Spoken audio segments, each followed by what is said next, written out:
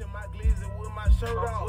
I get all these knocking free cause I'm knocking the clerk off. She like how Hey, yo, what's going on? Welcome to the Show No Mercy podcast. I appreciate y'all tuning in.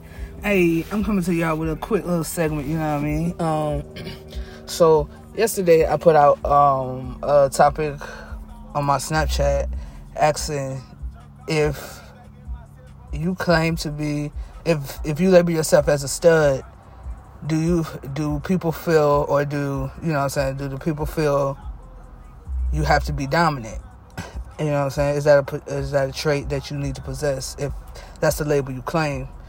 And so I got a few responses back concerning the topic, and comes to find out, a lot of them is saying that yes, you do need to be dominant if you label yourself as a stud.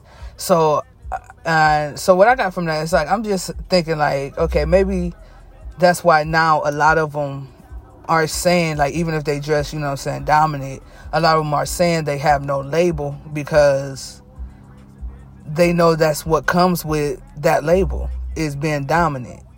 So the ones that still claim that they're a stud and they're not dominant, it's kind of like the lines get blurry, because it's like, damn, most people know, like, if you're a stud, you're supposed to be dominant. You know what I mean?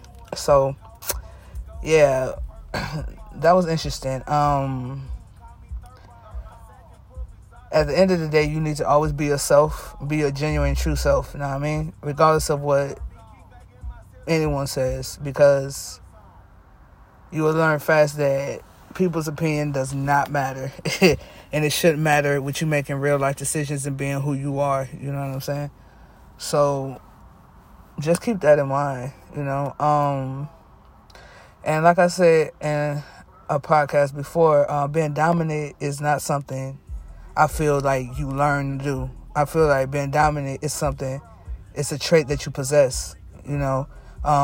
Just like some people are not naturally dominant, you feel me? So it's a trait you possess and not something necessarily you learn how to be, or, you know what I mean, if you real and keep it genuine.